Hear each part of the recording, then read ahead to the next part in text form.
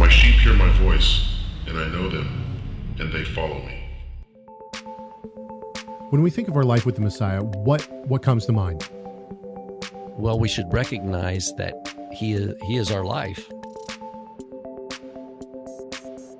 Without him, we were dead in our trespasses and sins.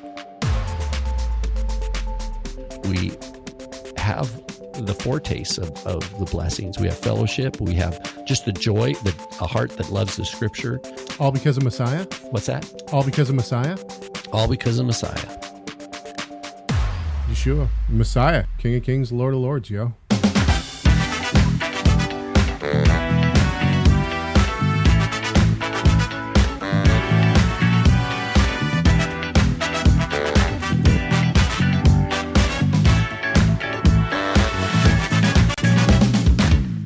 Well, it's Wednesday, August 21st, 2019. This is Messiah Matters number 270. Feeling like we barely had a break. My name is Caleb Haig.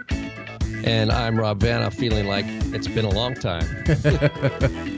Yeah, how you doing, man? Doing well. It does feel like, it feels fresh. It feels like there's a fall. It's almost like we're anticipating the feeling of fall when the school season starts and that sort of thing, Yes. Although technically, we still got another month of summer. Wait, hang on just a sec. Paul, you're not coming to the conference? Shame. What? Shame. For those who don't know what I'm talking about, we are going to Ontario. And that does not mean Ontario, California. We're going to Ontario, Canada. Right. And I didn't even know there was an Ontario, Canada, or California. And now I know that there actually is. Yeah, when people from California started saying, we can't wait to see you, we were like, what are you talking about? Because it's like Ontario, CA. It's ambiguous. Woo. Yeah. We're going to Canada. I got to say, I'm excited for it. Actually, I got a book here. Check this out. This is one of the books I've been reading in anticipation. What you got there, homie? Nice. Yes. This is for those who can't see. It's called Heresies. It's called Heresy Hunters. No, it's called Heresies. Hey, that should be like an arts and entertainment TV show series. Heresy Hunters. Yeah, exactly. Yeah. Does that go all the way back to like first century stuff, or is that more like? I got to say, whoever wrote this, Harold Brown, dude's he knows what he's talking about. He's a good scholar. Cool. He talks about common ground, structure, and variation. So he looks at Gnosticism, the nature of Gnosticism, Docetism, Marcionism. Good. So he starts all the way back at basically at the beginning of Christianity. And I got to say, it's really good. In fact, one of the things that I'm thinking about doing, there's a chapter in it that I've been reading that's very specific. He breaks things down really easily. One of the things that I'm going to be presenting in Ontario is a lecture titled, Is the Trinity Biblical? I got to say, I think that this entire show that we're about to do could all be tied into this one topic, because everything, we've talked many times about how everything in theology is essentially connected. And this is why we call, this is why we call it systematic theology. It's all one big system. So if you get, if you talk about one piece, ultimately you can get to another piece. I'm convinced more and more that the Torah movement, however you want to say that, is derailing because of one major issue. But that major issue branches out into all different forms of theology. And that issue is degradation of the Scriptures. And I think that it seems like it takes time for this fruit to show. Like, for example, doctrines of grace. Right. So you might be part of a Messianic community for a long time, and because of the newness, because people are just sorting through things, maybe of where they've come from, right, and then new social worlds build up. It doesn't, it takes real digging to get to the point of what are the consequences of our ideas, what are the consequences of our doctrinal convictions, whether or not we even have them. And that takes a long time. And in my experience, I know if people are floaters, like let's say someone comes to a community, then they kind of just float around and they're not really part of a community. Those people are even going to take longer before, how would their lives be different if they had specific convictions?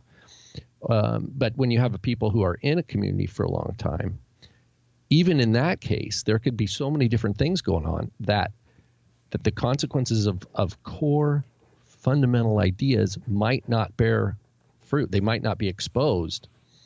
And so what I'm hearing you say, and I think our show today will get into that, it does seem to be that there's a difference between people who have adhere to a doctrines of grace, people who adhere to a dispensational.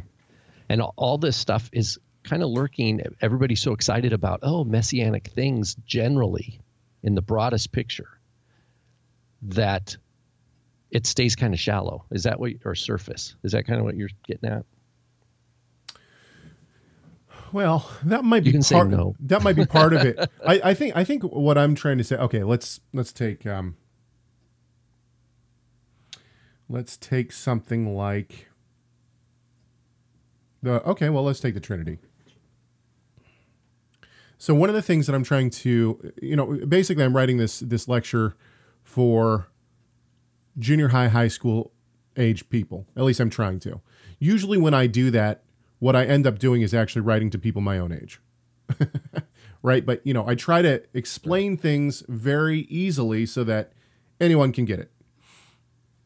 And one of the sections I'm writing right now is, what are the consequences of, what if we don't believe in the Trinity? If we say the Trinity is wrong, it's a Roman Catholic invention. It came from Platonic thought, right? These are some of the arguments. Okay, so let's take that. Let's live in that space for a few seconds. What's the repercussions? Well, ultimately, the repercussions is we have to do a gymnastic act and bend these scriptures. We have to break these scriptures that talk about Yeshua's deity. We have to break these scriptures that talk about the work of the Holy Spirit and the personhood of the Holy Spirit. Well, what this does is it allows us to manipulate Scripture. As soon as you manipulate Scripture, you can make Scripture say whatever you want. It's the same with and we'll talk about the Holy Spirit here. Oh, I hear what you're saying. That if I leave a church that is heavily canon oriented, let's say, and has this systematic theology thing, but keeps pushing an the Torah is not for today. That's a Jewish thing, and I come out of that and I start learning, there's, this rabbinic literature. Different. What's the Jewish way of thinking of things, right? Then all of a sudden I think, that systematic theology is just an oppressive attempt by these Christian institutions to control what the scriptures mean. And therefore I don't want to, because it's the same system that's telling me that the Sabbath's done away with. So I don't want that. Well, but I want to go to a Jewish view. And so then all of a sudden it's I'm going to read the rabbis, Right. And in an end, they're not any closer to the scriptures. They're farther away. They've shifted sideways rather than towards the scriptures. Well, and another thing that we're going to look at, so our good friend David Wilbur, he did a debate with somebody on the book of Enoch, first Enoch, actually. We're not going to actually listen. I didn't pull any clips or anything. Wilbur did a good job defending the fact that the book of first Enoch should not be in the scriptures. Of course, it was hosted by this group that thinks first Enoch should be in the scriptures. So all of the comments underneath this discussion are all pro Enoch. First Enoch should be in our Bibles. And I pulled a bunch of these comments to show the state of, here's the other thing. If you got people who profess to be believers, say that they're being led by the Holy Spirit, this is another thing I want to talk about today too. Say that they're being led by the Holy Spirit. Say that they're doing things in the name of Yeshua, in the name of Jesus. I want to talk about that too. Maybe that's for another show, but I wrote a whole section for this lecture on what it means in the name of Jesus. So you got all these people that are pushing these things, but then what they're doing is they're rejecting standard canon, and they're trying to add books. Yeah. I mean, are these people brothers and sisters in the Lord? I suppose we would have to say yes, because they profess Christ. But at the same time, you are on extremely slippery ground at this point. Well, here's the funny thing. It's almost to the point of Mormonism. Here's why. Is because the book of Enoch, if you want to affirm it as canon, first of all, I wonder how many people in those communities that want to assert First Enoch as canon actually can read Ethiopic, because that's the only language where we have the whole book is in Ethiopic. And it's a translation of a translation. It might even be a translation of a translation of a translation. Can we go off the rails here for a few seconds? Can we look at, there was a email that came in this morning because somebody was like, oh, you're going to be talking about Enoch. And I don't know where in the world they figured out that we were talking about Enoch. Oh, but his computers are reading minds now. I didn't even know that. Boy, this guy's got insider info. Okay, it says in episode 232, and this is when we talked about Enoch. Oh, wait, hang on. So this, yeah. I saw the subject for this because I want you to, this is totally off topic, and honestly, we're going in reverse. That's okay. We haven't done this in a long time, so give us grace here. Oh no, we're not getting into the Book of Jubilees right now. Anyway, okay. So I saw the subject for show 270. I don't know how they saw that, and thought I better send this email fast. Maybe you'll see it before the show. I left a comment on your Enoch video, but didn't get a reply or didn't go in depth. First and foremost, I do not agree with the Book of Enoch. I have several friends who love the book and ignore inconsistencies in it. Asking these two questions in no ways makes me a proponent. Okay, fair enough. In episode 232, and I believe in at least another episode as well, Rob says that there is only a tiny fragment from Enoch in the Dead Sea Scrolls, 4Q204. However, in the book, A New Translation of the Dead Sea Scrolls, it says that 20% of the book was discovered and translated and translate the pieces, including 4Q204. Of course, it's fragmentary, but the translator has a system. Oh, good question. What I meant in that episode, I appreciate that point because that's helpful to bring clarity in case other people had that. What I meant is in the discussion about Jude, which is in the scriptures, citation. What I didn't mean that we only had one tiny fragment of what's called Enoch. What I meant to say is there's a tiny broken, I think 3 or 4 words that are taken in Aramaic that are taken as the parallel passage from that first chapter that is parallel to what Jude cites as a prophecy of Enoch. That's what I meant to say. So I misspoke. If it came across that I was saying that's all there was to Enoch and the Dead Sea Scrolls, I know that's not the case. So I'm talking specifically, and if I remember right, that was our conversation. Was Jude cites Enoch, but not as scripture. He doesn't say it is written. He says as he shares it as an oral tradition, as Enoch, an oral prophecy. And my position is that oral prophecy is ancient, but it had distribution. There was a lot of people that knew that prophecy of Jude or of Enoch, and Jude wrote it down in his own words. Well, I've said this before. And then the people who wrote the book of Enoch took that as the seed. That's why it's at the very beginning of their book. They took that as a seed from the same oral tradition and then built all this other stuff around it that is not truly Enoch. So I've heard the argument, and I still need to look into this. I think I mentioned this on show 232. I still need to look into this. I heard it said that Jude is actually taking from multiple different authors that were famous but not canon in the first century, and that there's quotes from other books too. Yeah, like the where he talks about Michael disputing over the body of Moses. Right. Yeah, that's not in. Obviously, that's not in the Torah. That's another tradition. But the point is, Jude is not citing those as scripture. He doesn't say it is written. Well, he's drawing on all these different things to teach the audience that he's writing to about how serious an issue false teachers are. Right. How there are in the hearts of men, people who are it's not like wolves going after sheep. It's wolves who are dressing up as sheep, getting in among the sheep. Right. It's a new level of deceit and trickery and wickedness. And that's his core point. This person goes on, the commentary on the Ethiopian Enoch being from the 1500s also confused me. I'm assuming you are saying the Ge'ez manuscript is from the 1500s. It's my understanding that I think it should be the actual. Hang on. Ge'ez is Ethiopic. The actual Ethiopian canon is older than that. It's my understanding. Yeah, that's what they tried to say. There's a typo. They're trying to say it's my understanding that the actual Ethiopian canon is older than that. Well, do the research. We only have the manuscripts that we have. So the way to do that is you would have to substantiate that claim.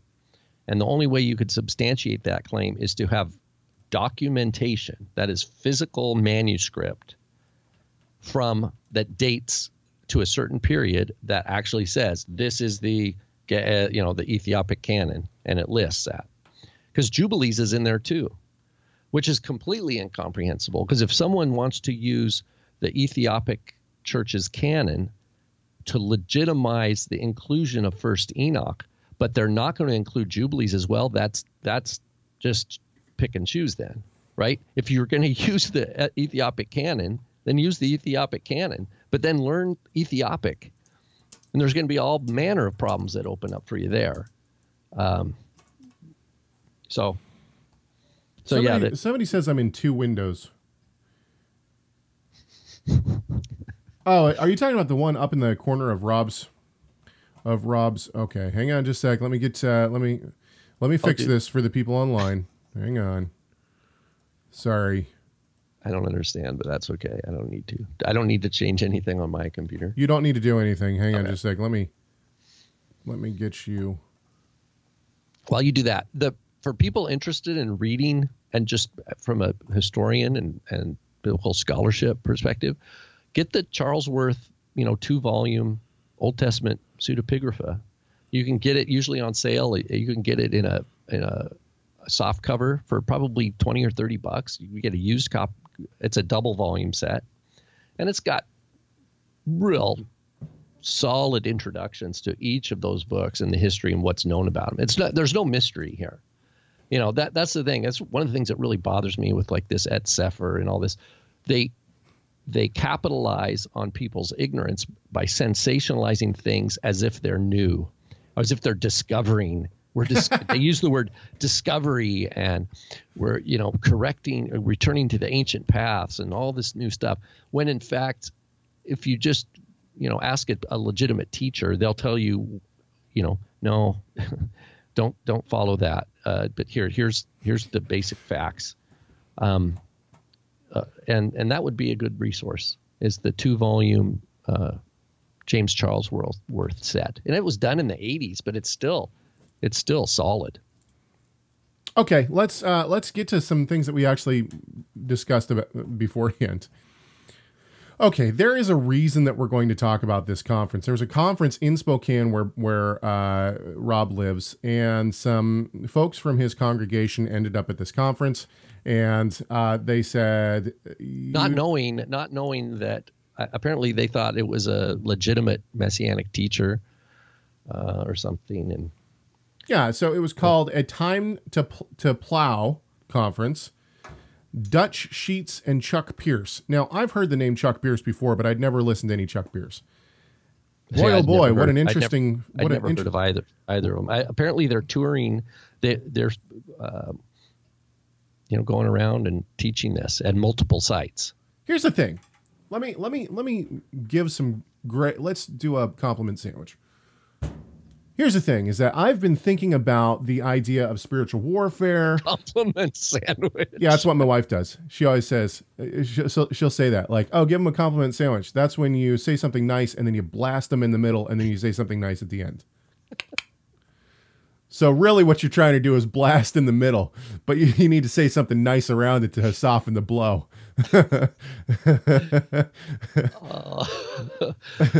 Oh, I like that. Okay. My wife's hilarious, by the way. Yeah. And I can't wait until she, we had a child during our break. We had no doubt. Talk about. Yeah, we had little baby Spurgeon. Levi Spurgeon, born July 15th. So here's how my wallet is going to fare in July. I got July 4th is my birthday. And of course, I don't have to worry about buying myself something, but the wife comes to me and says, here, the kids want to buy you something, so give them some money to go buy you something. So I'm giving away money to get something for myself. That's number one. So that's on the 4th of July. My birthday's on the 4th. My daughter's birthday is on the 9th of July. My anniversary is on the 10th of July. And then my son's birthday is on the 15th of July. So you can write your checks to me and send them on July 1st. If you want to help. If you want to help me out. Okay. That's awesome. Anyway. Okay, that was a compliment joke, sandwich. Compliment sandwich. Here you go. You know, we read in Ephesians that our struggle is not against flesh and blood, but against the rulers. Or is that in Galatians? That's in Ephesians, right? Anyway, this shows my lack of biblical knowledge. I apologize. But we see that our struggle is against the rulers and the powers, spiritual forces of darkness, all these kind of things, right? So when I look at these guys, when I look at Chuck Pierce and Dutch Sheets, and they're talking about, there's this spiritual mobilization in this region, and I'm not exactly sure how they know this. I don't know how they have figured out that Spokane and Everett, Washington are the spiritual battlegrounds right now of the spiritual war in Washington State. I mean, to me, you're getting some extra knowledge here. I would just assume. Well, it makes you feel important. Like, oh, I live here. Well, I suppose so, but I mean, the point is do they ever go to a place and say, "Yeah, we come to the city, but you guys aren't that you important. Guys are good. You don't even need to worry about it. It's really not going to move here." So exactly. Actually, that's the thing, is that I've noticed I endured 2 hours of this lecture, and then I went and I started watching so I spent about 4 hours watching Chuck Pierce, and I gotta say, I noticed some key words that he keeps coming back to. Dominion. Or dimension. Dimension, moving. And it's always Holy Spirit. It's not the Holy Spirit. He says, so, and then in the name of Jesus, he says, basically we get into prophecy, right? He's saying that he's prophesying what the Lord says. And then sometimes he'll shift into tongues. But no one interprets. Anyway.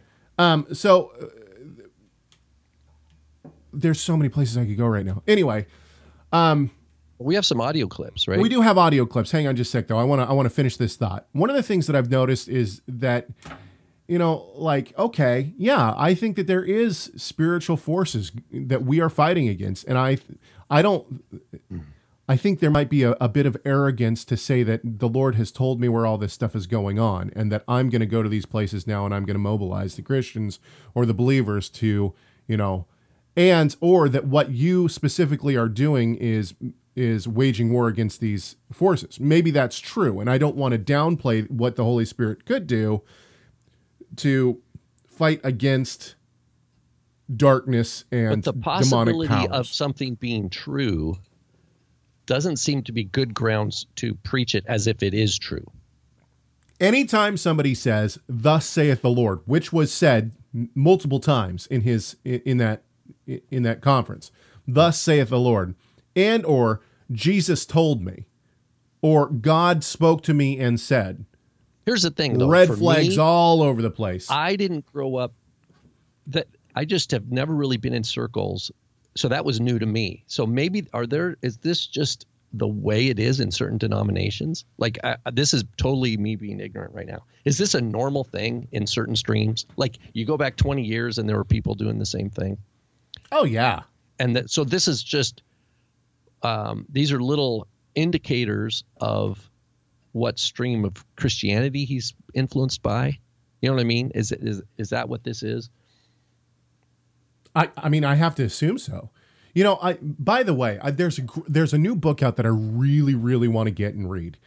It's by Coulthard Hinn, and just huge accolades have been given on Twitter by really good evangelical preachers and scholars. Coulthard Hinn, if you don't know who Coulthard Hinn is, he's the nephew of Benny Hinn, and he just excoriates the prosperity gospel movement in this book. Apparently, you know, he basically says this is nonsense and shows why. I really want to get and it's his own uncle. Yeah, his Benny. Oh yeah, his uncle's Benny Hinn, and Coulthard Hinn is a pastor of an evangelical church, and I gotta say he's one of my favorite people to follow on Twitter. He is on point. He is super on point, humble, and just you can tell that he's the Lord has grabbed him in mighty ways, which is great. Okay, let's get to this. There was one thing I wanted to bring up, and this is off topic too. And maybe this is for another show. Tell me if we're getting off into way too big rabbit trails here. The idea of in the name of, right? Now, this theological move comes from where Yeshua says, anything that's asked in my name will be granted. I'm paraphrasing, will be granted. This is in John, okay, John 14. And this is where you get the formulation at the end of prayers in the name of, and we pray this in Jesus' name, or in the name of Yeshua, we pray. Okay, so this is where that comes from. Now, is that what Yeshua meant? I would argue that I think that for even good, true, believing Christians today, this has become a formula that is misused. And myself included. I'm not trying to say that I haven't done this too. Basically what this has become is I'm done with my prayer. And I'm done praying. Right? Mm-hmm. But really, what it means to be in the name of someone is to be fully given the authority and power of that person, to speak for them. When you are baptized in the name of Yeshua, it means you are given 100% into his person. The temple was made for the name of Yod-Heh-Vav-Heh. When it says name of Yod-Heh-Vav-Heh, it doesn't mean that his name was written on the side of the walls. It means that his whole person, it was made to worship his whole person, and his whole person would envelop this place. So when we say things or do things that are outside of what God has ordained and or sanctioned as truth, when we say or do things that are false and or go against the nature of who Christ is, and we say that it's in the name of Jesus or in the name of Yeshua, I think we're misrepresenting God himself. Well, that's taking the name in vain. Exactly. That's yeah. And so that's hypocrisy. When you got brutal. These guys on stage that are saying, and this place is going to be we are going to bind these demons tonight in the name of Jesus. And then they're speaking in tongues, or they're prophesying, and maybe their prophecies aren't really from God, but they're saying in the name of Jesus. To me, you better be really sure. Yeah. Okay, let's go to some clips. Let's see here. Clip number 1. Now, the reason I pulled these clips is not because I found these and was like, aha. No, Rob sent me timestamps and wanted these clips pulled. So, Rob, you're going to talk a lot and have me stop. I didn't know where you wanted me to start or stop on this one. This is 1 minute and 43 seconds long, which is a very long clip. Is this the one with the 70s? I don't remember. Are these in order? Yes. Okay, so the first one, if I remember right, is I think it's Pierce talking, and what he's done, because we don't have to listen to the whole thing, but the basic point is this: let's listen to the whole thing. Come on. Okay, we'll listen to the whole thing. Let me set it up. He's taking the year in Hebrew, the Hebrew number for the year, 5779, And he makes a point, my year starts at Rosh Hashanah. So he's anticipating the fall feast coming, and we're coming to the end of 5779. And then he's zeroing in on the 79, and he's breaking that into 70 and 9. And then he's doing numerology on 70 and on 9, and then saying that that's what God's movement is right now. If you're not lost, then good on you. So in other words, he's attributing, he's looking at the Hebrew year, 5779. He's looking at the 79. He says 70 is ayin, which in Hebrew is the word is the I. An ayin is an I, and it's the letter ayin. Because originally in Paleo Hebrew it was just a little circle. It was like a little I. And he says that means God's watching, because this last decade was an important decade. Okay, hang on just a second. Let's just listen to it. Hang on. Yeah. Let's just listen to it. Now, let me share some things with you. We're at such a key place right now. We're at the end of an era, not just... Okay, hang on just a second. Now, this is one thing that always interests me. I don't know if it bugs me or not, but it interests me. We're at the end of an era. How do you know that? No, because it's the 79. Because we're going to go to 80. You see what I mean? It's a decade. Okay, hang on just a second. 70. Can we just note real quick that the Jewish years are way off? They didn't count the captivity. Dude, he doesn't. Yeah. Okay. Granted. Yes. That's totally granted. So I mean, they're like what, 480 years off at least, or something, or 200? I don't even know. Yeah. It's and when would they start? That's the point. It's not even biblical. It's not even. When would they even scripture? And here's the question: when would they actually start counting the or stop counting when they're in captivity? Once they're in captivity, have they been in captivity for a while? So the idea is you have a teacher who's saying he's prophesying in the name of You know what this Jesus. reminds me of? He's interpreting, he's divining meaning from the numerology of the Hebrew calendar year. It has nothing to do with the Bible, but he needs the Hebrew language to get a little bit of legitimacy for what he's about to do. You know what this reminds me of? This reminds me of when Mark Biltz tried to use the verse numbering in Isaiah to say that Trump was prophesied in some way. Do you remember that? Oh golly. There was, yeah. The verse numbers are not inspired, sir. It's the same kind of nonsense. This guy would fit right in with that same. Maybe they're starting. Oh man, let's get them in contact with each other. Okay, let's keep it going. If you want to add glitter to that glue you're sniffing, that's fine, but don't dump your wackadoo all over us.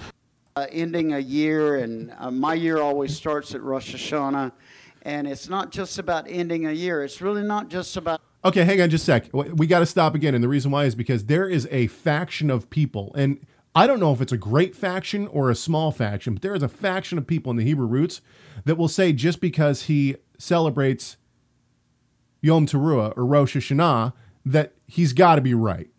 They'll listen to him just because of that. He sounds like he knows. Yeah, well, he's got street cred. He gets automatic credibility by using Hebrew words. Yeah, exactly. Okay, I'm sorry. I know we're 20 seconds in. This could take a long time. Just about ending a year. It's really not just about ending a decade. We're ending an era in church history. And that's really what this gathering, more than any other gathering we have, represents. It is so key we are here, and the anointing that God is going to be resting on us tonight is very key and sending through the airwaves, because... Hang on just a second. Another thing I want to add. People are there going, oh, man. Oh, my word. I can't believe it. I'm meant to be here. Because they ask for money a couple places too, Well, here's the question that I have. Okay, you got this group. You got what, 500 people? Let's be generous. Let's say that there's 500 people sitting in this room. Okay, and you mobilizing 500 believers. Excellent. I think that's great. I think you could do the same thing with 2 or 3 believers, right? Wherever 2 or 3 believers get, there I am in their midst. Anyway, but you got churches and big groups of believers within Spokane, Washington that are much greater than 500 people. Oh, yeah. So, I mean, why is the question that I instantly want to ask is there something more special about Chuck Pierce's and Dutch Sheets, their presence there. Is there something special about this specific night that is making those believers come together more important than the other believers that meet every Sunday, every Saturday, whatever it may be in Spokane? Why? It's sold as a move of the Spirit. They're representing a prophetic movement, and they want people on board, which means pay $20 to come. And then, the guys, you can watch the video. He's got to text your amount to this. They ask for the ushers to go and collect money. It's a scam. In my opinion, it's a scam. That's my opinion. Let's keep going. We're coming out of a church era, and we're coming into a kingdom era of display. Now, he tips his hat just a hair towards, and this might not be intentional, and I might be misreading this completely, but it seems to me that there might be some dispensational theology in Mr. Pierce's past. Because when we talk about different eras of church history and the church, Israel, all these kind of things, it seems like maybe, this is language that is usually used within dispensational theology. Let's keep going.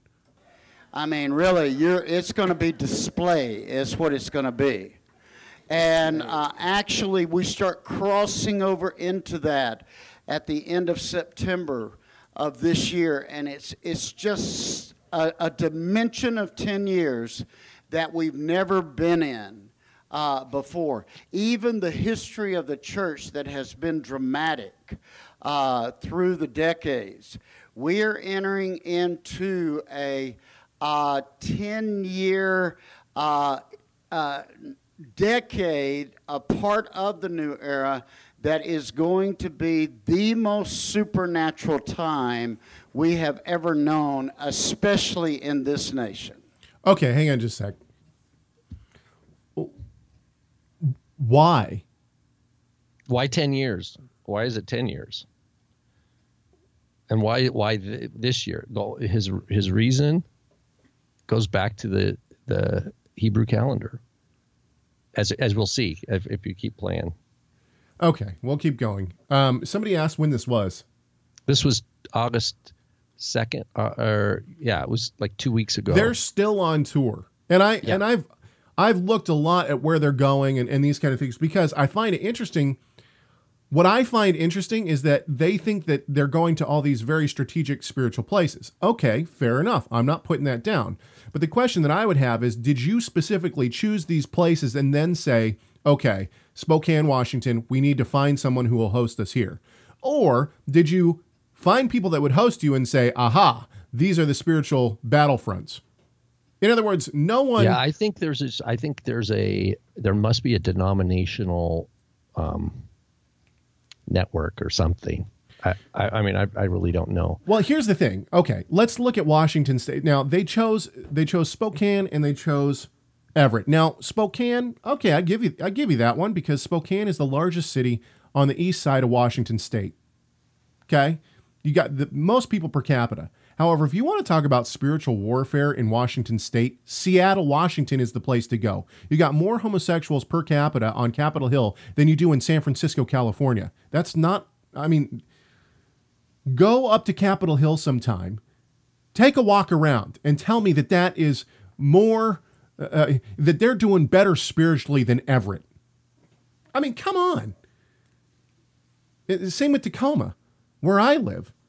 Tacoma, Washington, and Everett. Tacoma's much bigger than Everett, Washington. And I'm sorry, I just don't, this doesn't, there's something that's off about that. And here's the thing, too. To me, it's just, like 5 years ago, it was the blood moons, remember?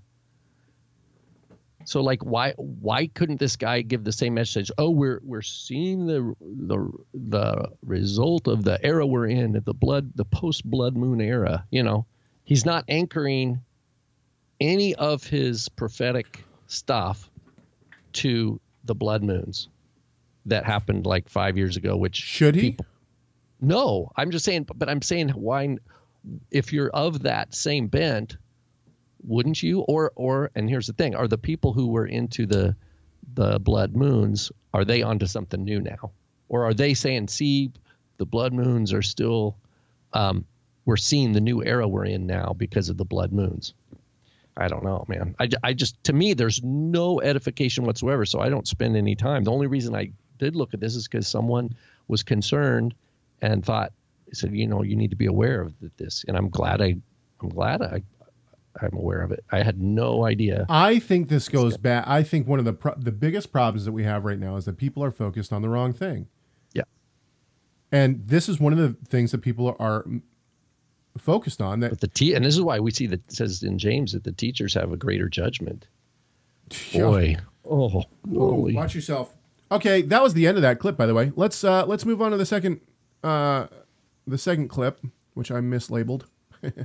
Oh, I think the second clip might be the first one. Okay. Well, Go okay, let's go for it. And at the end of this era, which has been in Hebrew 5779, which you can always tell a little more about an era than 2019 in our calendar, 70 is linked with God watching. Okay. Did you hear that? You tell more about an era by looking at the Hebrew calendar. Which is off. No, not the Hebrew calendar. The Hebrew year, rather than 2019. In other words, he's like, there's no obvious gematria or numerology for 2019. But if I tell them about the Hebrew calendar, I could get some mileage out of this 79. Well, this goes back to the notion that all things Jewish are great. Now, I'm not saying that there aren't some great things within Jewish tradition. And I'm not saying that there aren't, I believe that Israel is the people of God, the nation that God chose. And I believe that God's covenant endures forever with Israel. Okay? And so I'm not putting any of that down. But the idea that anything, Itzhak Shapira really hit home on this one. If you're not a Jewish teacher, I'm a Jewish teacher, you're not, and therefore I'm right, you're wrong. Or you can't. That's just idiot. That's just idiocy. You can't. Well, we just saw this with Mark Biltz again too. Mark Biltz just came out there. We'll talk about this next time. I thought about this right when we came on air. Is that Mike in the office, who's been chatting? I love it that he said yes. Blood moons are so 2014. He sent me this article, and it's talking about Hebrew Bible translations, and essentially what Biltz gets to is that that you should only be reading Bibles that are translated by a Jewish organization, and if you're reading a translation by a Christian organization, it's off. I can't believe that people still listen to it's just nonsense. Does he himself even know the languages? No. I mean, is he? No. Is he like the surgeon or the person standing next to the surgeon who thinks he knows surgery now? No. This is where all these guys fall. And you know what? I'm sure that Mark has got some. I think I've met Mark maybe once or twice, and he's in this town. He's in the same city as me. I don't want to put the guy down as a person, but he's rubbing shoulders with the wrong people. There's no doubt about that because he keeps hanging out with Itzhak Shapira. But honestly, these guys who don't know any of the languages and then try to act like all things Jewish are great, they're like the person who goes to the doctor and says, "Oh, you're wrong because I looked on WebMD, and WebMD said this." And the person, the doctor's like, "Well, I went to 8 years of medical school." It's the same kind of thing. Like, what are you talking about? You don't know what anyway. Okay, let's keep going with this clip. You ready? Mm-hmm. Calendar 70 is linked with God watching. It's been a decade of God watching and his eye being on the movement of what's been going on in the earth realm as we've been moving forward.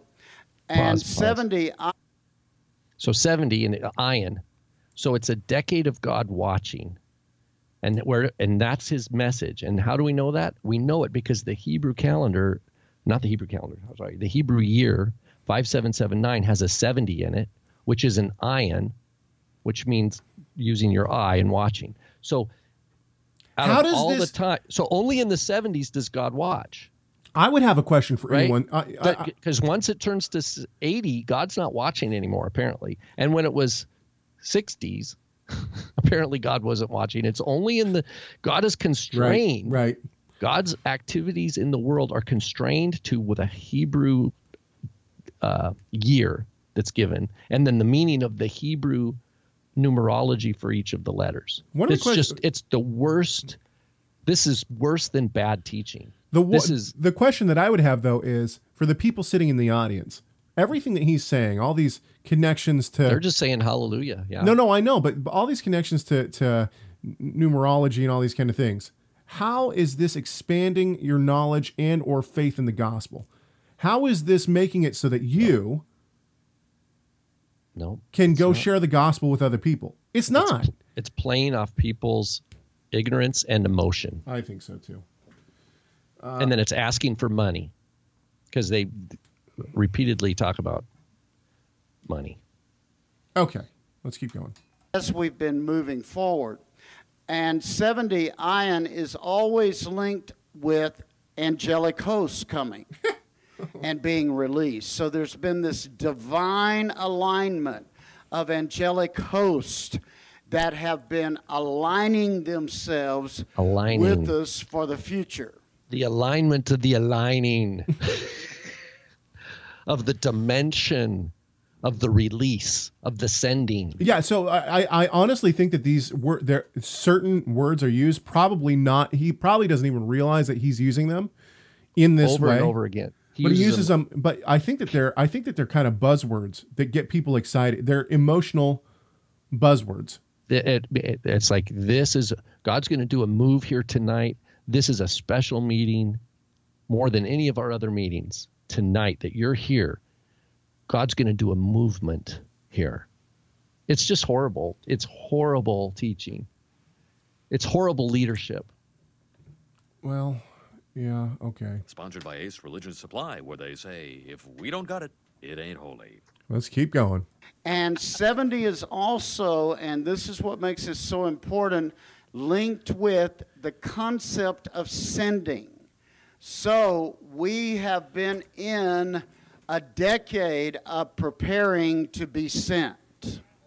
Now that's very important for us as we see and hear what the Lord is doing to prepare the thrust from this place tonight, which is so key.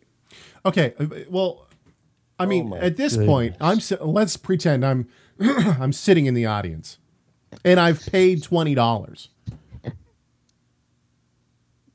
I mean, right? Yeah. What would you do? I would get up and ask for my money back. Like, I would stop this whole thing? I would go back to wherever the registration desk is and say, "This is absolute nonsense. Give me my $20 back." I mean, I would try to be as respectful as possible, but at the same time, it's like, this is... You wouldn't call BS? No, I don't think I would, and I'll tell you why. You know what? These people are bought in. The people that are sitting there saying, hallelujah, oh man, oh yeah, praise the Lord, I can feel the moving. These people have bought into it. There's not rational thought going on like, I wonder if this is wrong. Oh, yeah. And if you stood up, they'd be like, oh, he's speaking out against a prophet of God. Right, exactly. I mean, this guy puts himself forth as a prophet. Other people have put him forth as a prophet. So if I stand up and rally against him, what's going to happen? Nothing. I'm going to be escorted out. You know, I kind of feel the same way about like engaging in debates. And this isn't to put anybody down who does debates. But, I mean, I don't see, I don't really understand the point for me to do them. And, now maybe this shows that I'm not that I don't have as much backbone as I hope that I have. In other words, I mean, maybe the right thing to do would be get up and say, hey, this is nonsense. Let's open our Bibles and see why this guy is, why this doesn't seem to be holding any water. Maybe that would be the right thing. But is it my place to do that? Maybe it is.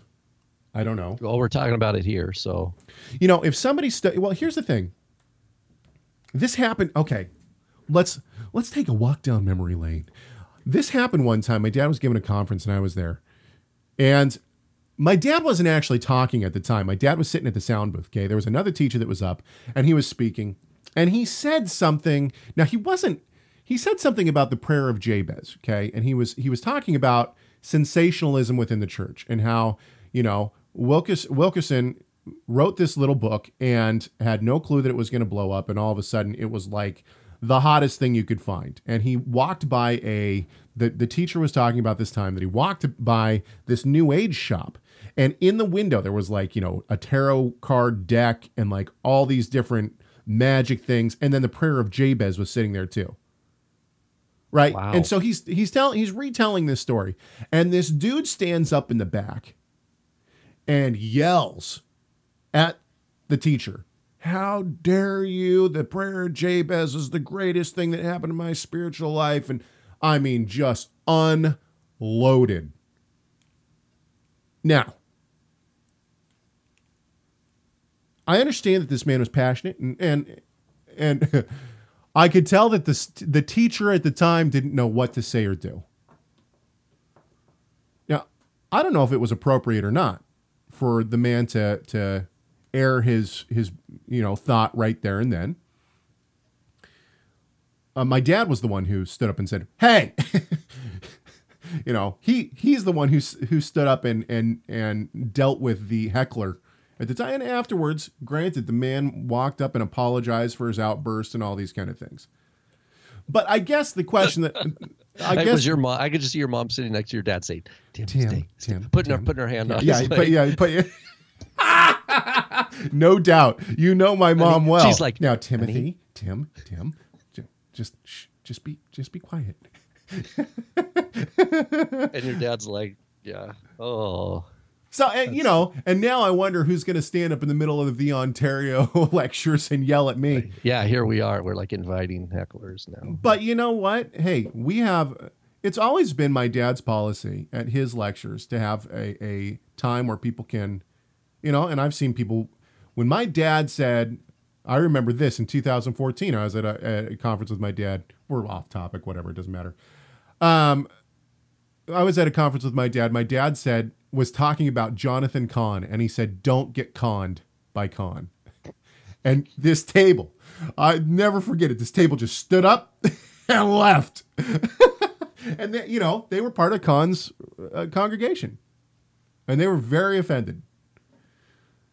But I guess that's so it's people. I guess my point is that we can think this about Chuck Pierce and Dutch Sheets, sorry. And maybe an outburst or a standing up and saying this is nonsense would have been appropriate. But I just don't know, you guys, if you want to believe your nonsense, well, just the clip that we already played, right? If you want to add glitter to that glue you're sniffing, that's fine, but don't dump your wackadoo all over us. Like, I'll leave the conference, you can dump your wackadoo all over somebody else, Mm-hmm. But I'm not going to add the glitter to the glue. No, thank you. Okay. Where are we? We got one more clip. Let's go to the other clip. We got one final clip here. Let's take a listen. This is the other teacher talking about dreams, how God creates by dreaming, I think. And it impacted me so greatly because this is Dutch Sheets. Yeah. What a name, by the way. Dutch They work Sheets. together. They tour together and they Now, here's the other interesting thing is that these guys, they got to play off each other because Dutch seems to be a much more soft-spoken kind of a thoughtful kind of a guy, whereas Chuck seems to be a very boisterous, outgoing speaker, right? And so you have, in my opinion, they probably should have switched it. Dutch should have come up and spoken first, and then Chuck should have come up and rallied the crowd if you're really going to, put on a show. never thought of God as a dreamer. But the word just means an unfulfilled desire in the future. Okay, hang on just a sec. I do want everyone to notice I left all of his pauses in to let you hear the candor of his speaking. Pregnant pause is what they call. Yeah, exactly. And so then I realized, of course he dreams. God does not dream, by the way. First of all, he says a dream is an unfulfilled desire for something in the future. And then he's going to talk about the Hebrew word for dream, which is it's so messed up and wrong. This is like the question. And just let you know, in the Bible, a dream is when someone has a very specific vision, and they often need an interpretation of it. Right. It's not an unfulfilled desire for the future. That's our modern English definition for. We use the word dream to mean that. Look, I have a dream of traveling to Egypt someday. I want to climb the top of the pyramids, or I want to climb Mount Everest.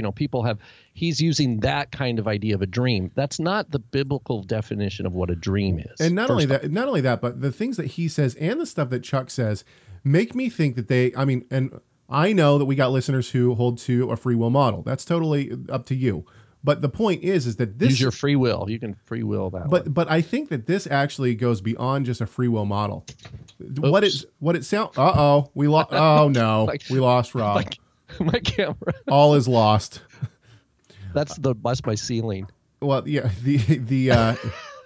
Yeah. Well, can you fix it? Can you grab the... Thank you. Okay. I think that they go beyond this... Okay, knock it off and just set it back up. Good gracious. I think they go beyond this, and I think that they're skating with the idea that God doesn't know, that God lives in time. Okay, keep talking. I'll get that. I have been talking. So I think that they are basically pushing the idea that God lives in time and doesn't control the outcome of what's happening. I think that's kind of what I've gotten from them. Oh, like an open theology. Open theism. It's called open theism, but yeah, I think that they're kind of pushing an open theism. So, yeah. So the Hebrew word for dream does not mean what he just defined. He just defined it in the English common way. Oh, I have a dream of living on a farm someday or riding horses through the mountains. You know what I mean? Like people. Somebody just said that they thought that your cameraman fell asleep. That's my favorite. Oh, the English have good humor. Okay, let's keep going. Can we keep going? Let's keep going. Yeah. So it launched me on a study, and oh wait, I got to say this. One time somebody asked my dad, "What do you think God thinks about that?" And my father responded, "God doesn't think. God knows." He doesn't have to think about anything. He is all-knowing. He already has his thoughts. And it's the same with dreaming. The idea that a dream is something that is unfulfilled yet, a want that's unfulfilled. No, I'm sorry. Like God might not get his way. Exactly. That's what I mean by this. It seems like there's a open theism theology going on here. And, I mean, are you really going to go sit under somebody who believes in open theology? Or open theism, rather. Open theology. Open theism, rather. I mean, come on. Okay, let's keep going. Found to my surprise that the word create and the word dream are the same Hebrew word. Dun, dun, dun, do you feel the audience response? So the word yatsar, create, you just change it a little, and you have yetzer, and you have the word imagine, or think, or dream. And what impacted me so much was when I saw that God put the power of creation in dreaming. Your mom goes to college. That's how he creates. First he sees it, he thinks it, he imagines it, he pictures it. What? And creates it. What is he talking about? Dude, I don't know, but here's the thing. He's so soft-spoken, and he knows how to stop. Trust me, I'm a Canadian here. He's yeah. Well, here's the thing. Wrong. Here's the thing. I honestly think he's never taken Hebrew for more than a week. Well, I understand that he might be more of a soft-spoken thinker, but honestly, at that point, you're losing me. When you pause for that long, I'm sorry, man. Like, it doesn't help that what he's saying is nonsense. Right? Well, I think people like the pause. I think it's makes him seem more wise. Effective. Yeah. Because what it does, it causes the audience to lean forward a little more and to like wait for that next word. I want to read one of these comments on before just go to ahead, point. Go ahead. His definition of dream is modern English. One of the meanings has nothing to do with the biblical meaning of dream. His claim that create and dream are the same word in Hebrew is absolutely wrong. His use of the verb yatzar and what he says is yetzer is also completely wrong. Hey, Dutch, meet Rob. Wrong. Meet Rob. Fail. Okay. Do we have a buzzer somewhere? We used to have there it is. Okay. Let's here's what I want to do. Rob, maybe this is how the show should go more often, a lot more loosey-goosey. I don't have a whole lot of structure here. We're just kind of off in no man's land. Okay, Rob. The cameraman just fell asleep. The cameraman just fell asleep, so you know that something's going wrong here. Okay, go ahead and open up your chat. Take a look at the chat. You can start looking at things. Okay, let me find it here. And while you do that, I want to come back to this next week. We're going to start off looking at this next week. Mail time. I'm sorry. That was not supposed to happen. What? You've got me all thinking mail now. We did the mail about the Enoch. So. There's no mail here. Okay. We have no mail. No one loves us right now. Okay. I want to look at a couple of these. I don't know if we'll have time for this or not. Okay. So, by the way, the link to this and to the A Time to Plow conference that we've been discussing is all in the show notes. I apologize to everyone. We merged all of our mail lists, and somehow the Messiah Matters show notes mail got intermingled with the Torah Resource general mail list. Now, I'm going to try to fix this, but all of our people who have been receiving all of the email, but you didn't want all the email, you just wanted show notes, I apologize. I'm going to try to fix that in the next week or two. Look at Rob. He's just giddy as a schoolgirl looking at the comments right now. Okay. Here's some of the comments that took place on the debate between David Wilbur and some guy who believes that first Enoch should be scripture. And you can go and watch that if you want to. It's in your show notes. Okay, here we go. Nice discussion, but the agency who claims to have the authority to canonize holy books is illegitimate in my eyes. This shows a total and complete lack of understanding of church history. I mean, this right here sets the tone for the kind of people who are going to comment on this and accept the book of Enoch as scripture. And check this out. The comment goes on. The Catholic Church is not the authority. The Holy Spirit is, and as the book of Enoch states, his writings were sealed until a remote generation, which is ours. First of all, the Catholic Church, the Holy Roman Catholic Church, which this person is, I believe, referring to, was not around at the time of the canonization of the scriptures. So right there, huge fail. Second of all, the idea that the Holy Spirit is the one who, and I agree that the Holy Spirit is the one who ultimately canonized the scripture. But I think that there is this misunderstanding, and this is what we'll talk about next week. I think that there is a misunderstanding of the work of the Holy Spirit before and after the apostolic age, which would be like after Christ, New Testament era. I think that this comes from, and I just started thinking about this morning.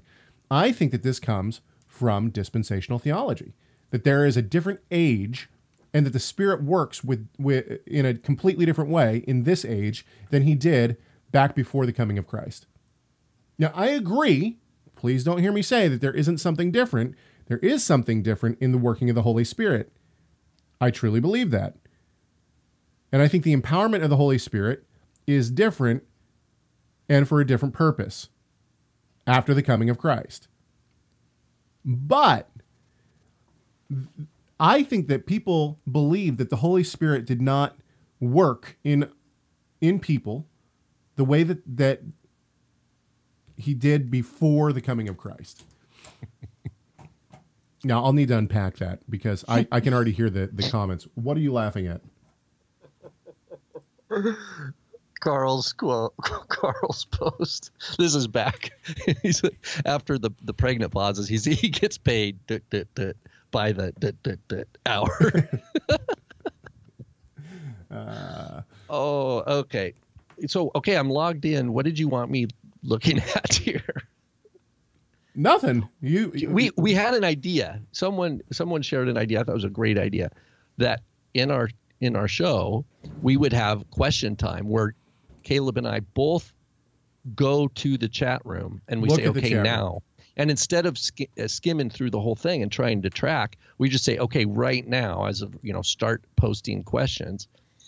And for those who really want their question seen, they can do the little super chat for $1 or whatever, and it'll pop it to the top. And the suggestion was that would help us focus a little better. And I'm open for that. I'm down as well. That's totally we don't have fine. to implement that today. Maybe we could even have a little "It's Question Time" song, and then because here's what happens: inevitably, there's a lot of questions that people post that probably they get lost in the mix, but on the same token, I would not want to discourage any of the back and forth that's happening in the chat room because it doesn't necessarily have to be monitored. Well, it's important, and the interesting thing, micromanaged. Look, we have a lot of people who can't show up for the chat, and that's totally fine. But it is nice to have people chatting with us and be able to, anyway, go in and discuss. Okay, I think we're done here. I wanted to give you a taste of the comments on the Enoch thing, and we'll come back to the idea of the Holy Spirit and a dispensational theology. What does that mean? And then what should your congregational leader or what should your congregation be teaching the congregants? And in other words, let's put this another way. What should your pastor be preaching on? What should he be teaching the congregation? Well, on that, there was and maybe we can touch on it. There was a guy from Hillsong who was like one of the main songwriters who's now like, I've never been so happy and peaceful, and I'm losing my faith. He came out and said he didn't reject his faith, but that it's on very shaky ground. Well, this comes right after Joshua Harris has denied the faith.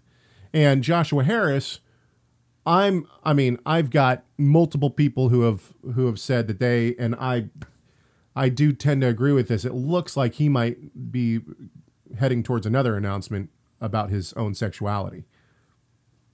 And the reason that was said, and it's not a baseless argument, the reason that people have said that, and Twitter was ablaze with this as well, is because in his Instagram post where he said that him and his wife were separating and all that kind of stuff, he directly apologized for his stance and his previous preaching to the LGBTQ community.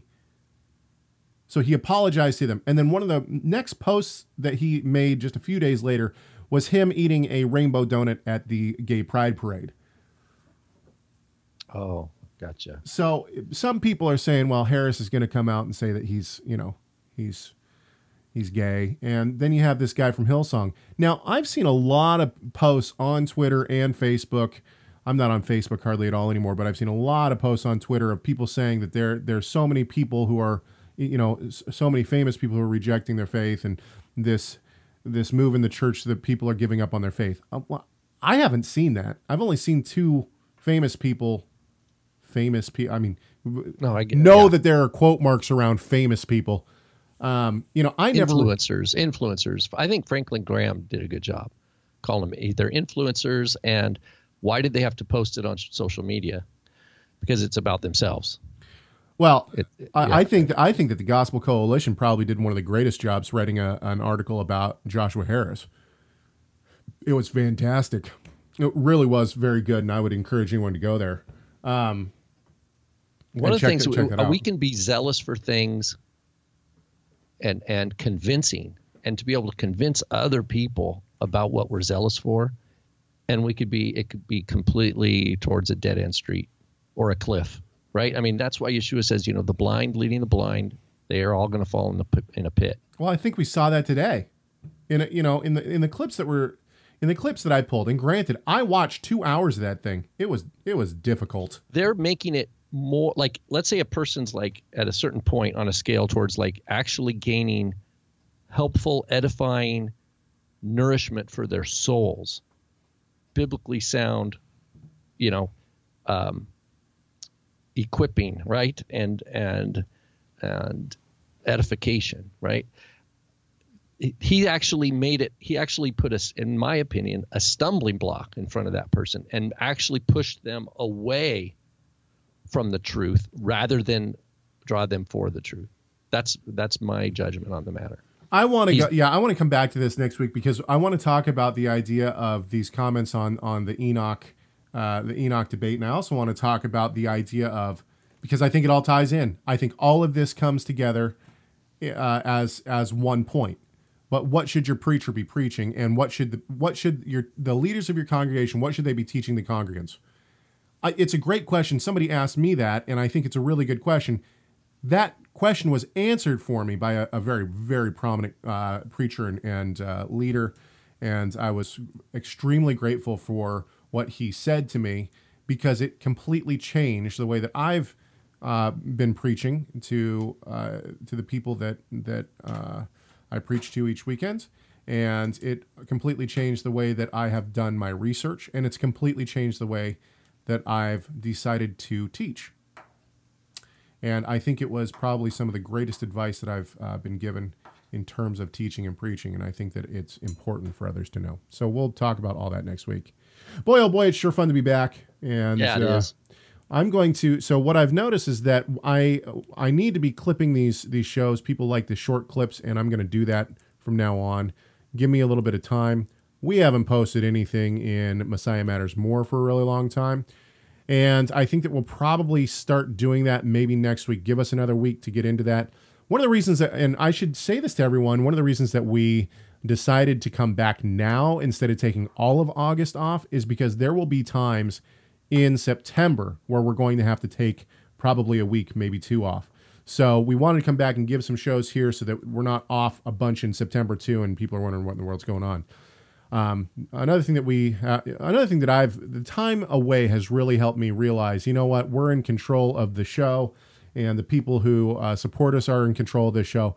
We don't always have to be on Wednesday. If we do a show on Thursday or Friday, I don't think that anyone's going to, cry foul. Anyway, okay.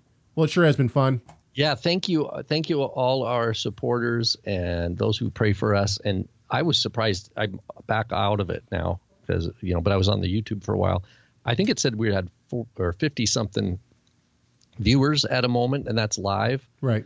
And so I know that that's not people sticking around for the whole hour, but we don't, Caleb and I don't take that lightly. We pray together before every show. We talk well in advance of what we were going to be talking about. We read emails, we listen to voicemails, and this is a kind of ministry that we see this as something that we hope and pray is of value to you, that helps you think a little clearer, Well, and that's one of the reasons that we took so much time off, is because we need to refocus and recenter and talk about, are we doing this right? Okay, guys, it's been fun. Let me find my outro music here. It's been fun. It's been real. I hope that everyone has gained something from it. It's been fun, real. Yeah. Real fun. We hope that this conversation has done one thing and one thing only. Well, the main thing at least, to glorify our great God and Savior, Yeshua the Messiah. Why? Well, because Messiah matters.